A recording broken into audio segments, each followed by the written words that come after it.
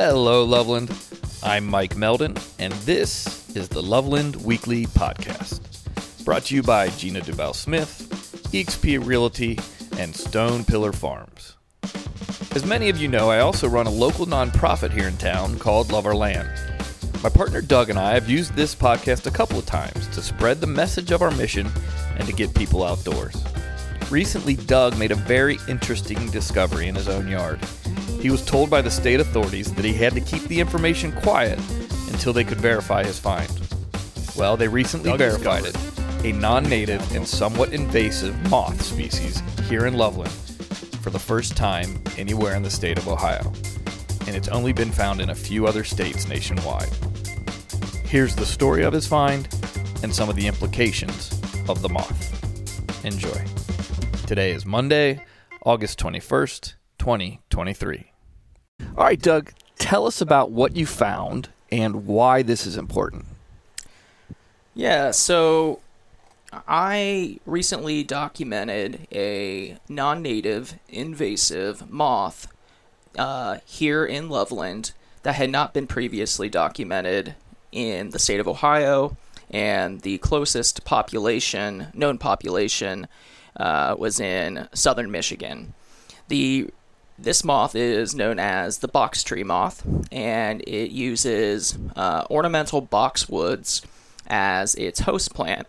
So this is really important because in Ohio, there are millions of dollars of sales of boxwoods for ornamental landscaping on an annual basis. These plants are very common in Loveland and abroad.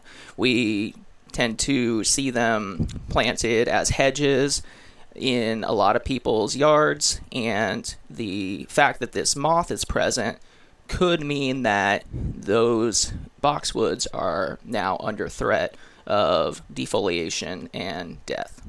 How did you know about obviously to identify this moth, you had to know that this was a problem. How did you know that the moth was out there in the first place? Or did you? So what's interesting is I had never seen or heard of this moth prior to my find in early June of this year.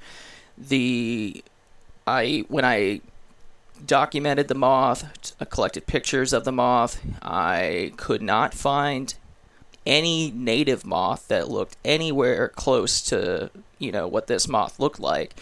And so I had to start thinking a little outside the box, and I decided to look at, some reports of non-native invasive species that have been documented in North America in the past, decade.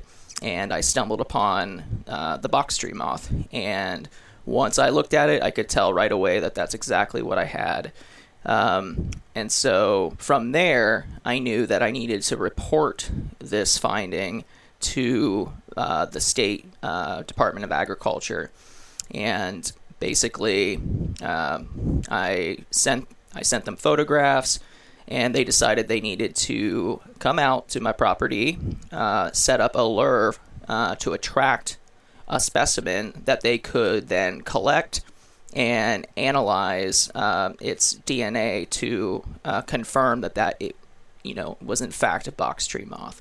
And so pretty soon after this correspondence, we set up a lure, and within a couple days we had multiple moths available for analysis. And we did indeed confirm that they were box tree moths. And before your discovery, the closest state was Michigan, correct? Correct. And do you know any other history about when they think these started coming in, or how long they've been in the United States? So so this is a species native to Asia. And it became established in Europe in, I believe, 2008-ish. And within a few years, the entirety of Europe, particularly Germany, was covered in these things. They were everywhere. And a reason for that is there are native boxwoods that grow. And so because those populations are prevalent, the box tree moth was able to disperse and spread rapidly.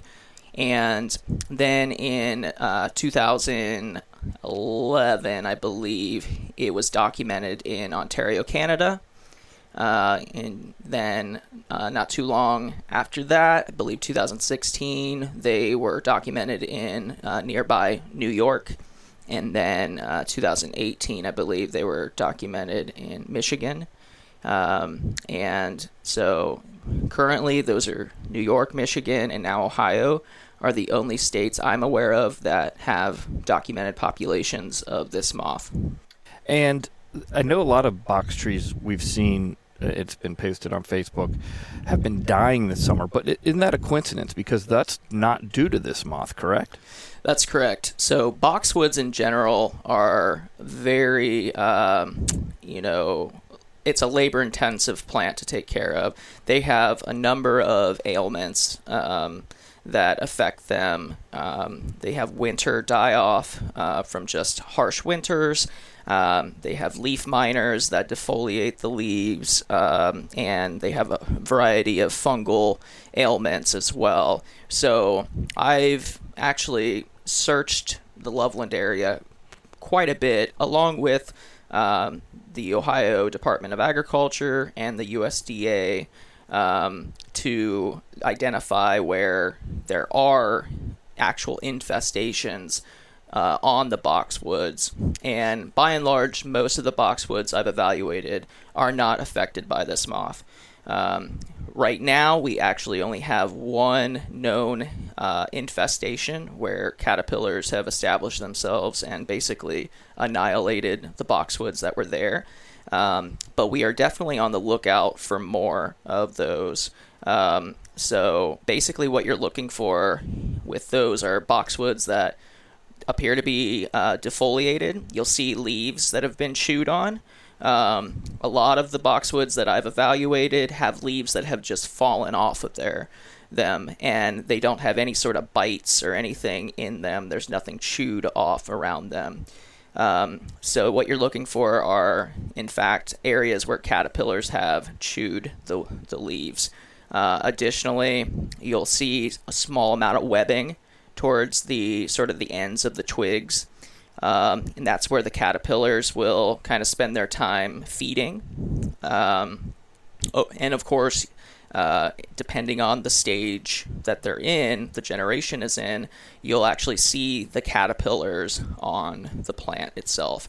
Over time, what happens is the plants are almost completely defoliated, so you'll see skeletons of the boxwoods that were there previously. And on one of the posts that I've seen, that the boxwoods that are dying that we're seeing are mainly just turning brown. Yes. Yeah. So yep. A big difference. So what steps did the state have to take after you notified them and they did their research and you found that there was an infestation?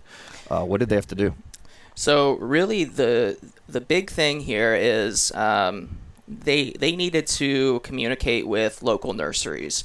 The nurseries that supply and provide these boxwoods to people in Ohio and outside of Ohio are the ones that are particularly affected by the presence of this moth, because essentially a quarantine has now been established in Hamilton County, Claremont, and Warren County. And so I don't know the extent of what that means for these nurseries, but I have an idea that they're not allowed to basically sell their boxwoods outside of those areas now.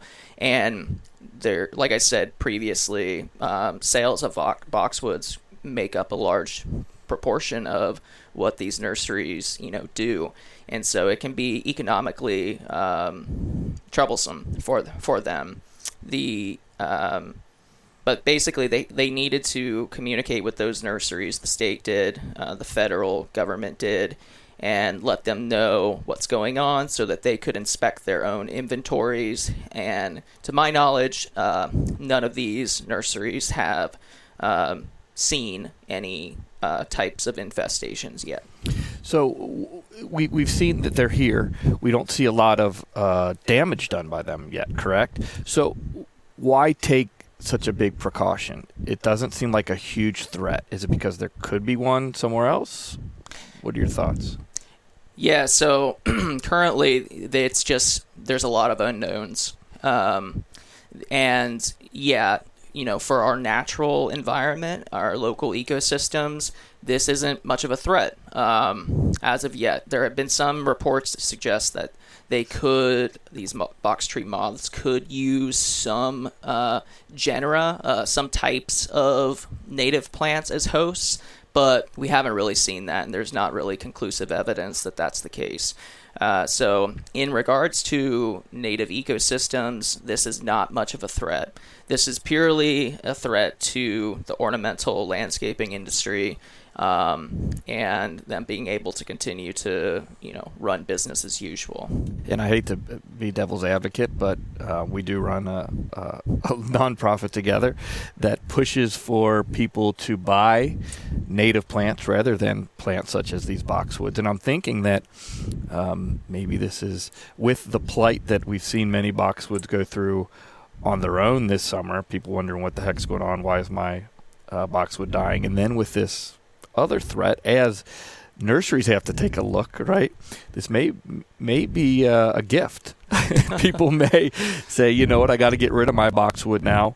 What can I do to replace it? And if you need to replace it or want to replace it, what can they do, Doug?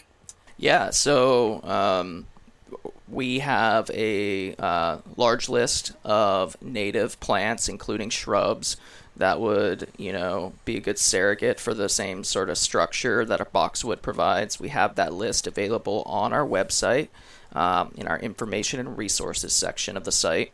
And yeah, this, like you said, this could present a great opportunity for folks to diversify their yards, put not only new species in, but native species that can contribute to the well-being of local ecosystems to promote healthy biodiversity in the area. So I would urge listeners to consider using native species to replace those boxwoods that they're having issues with.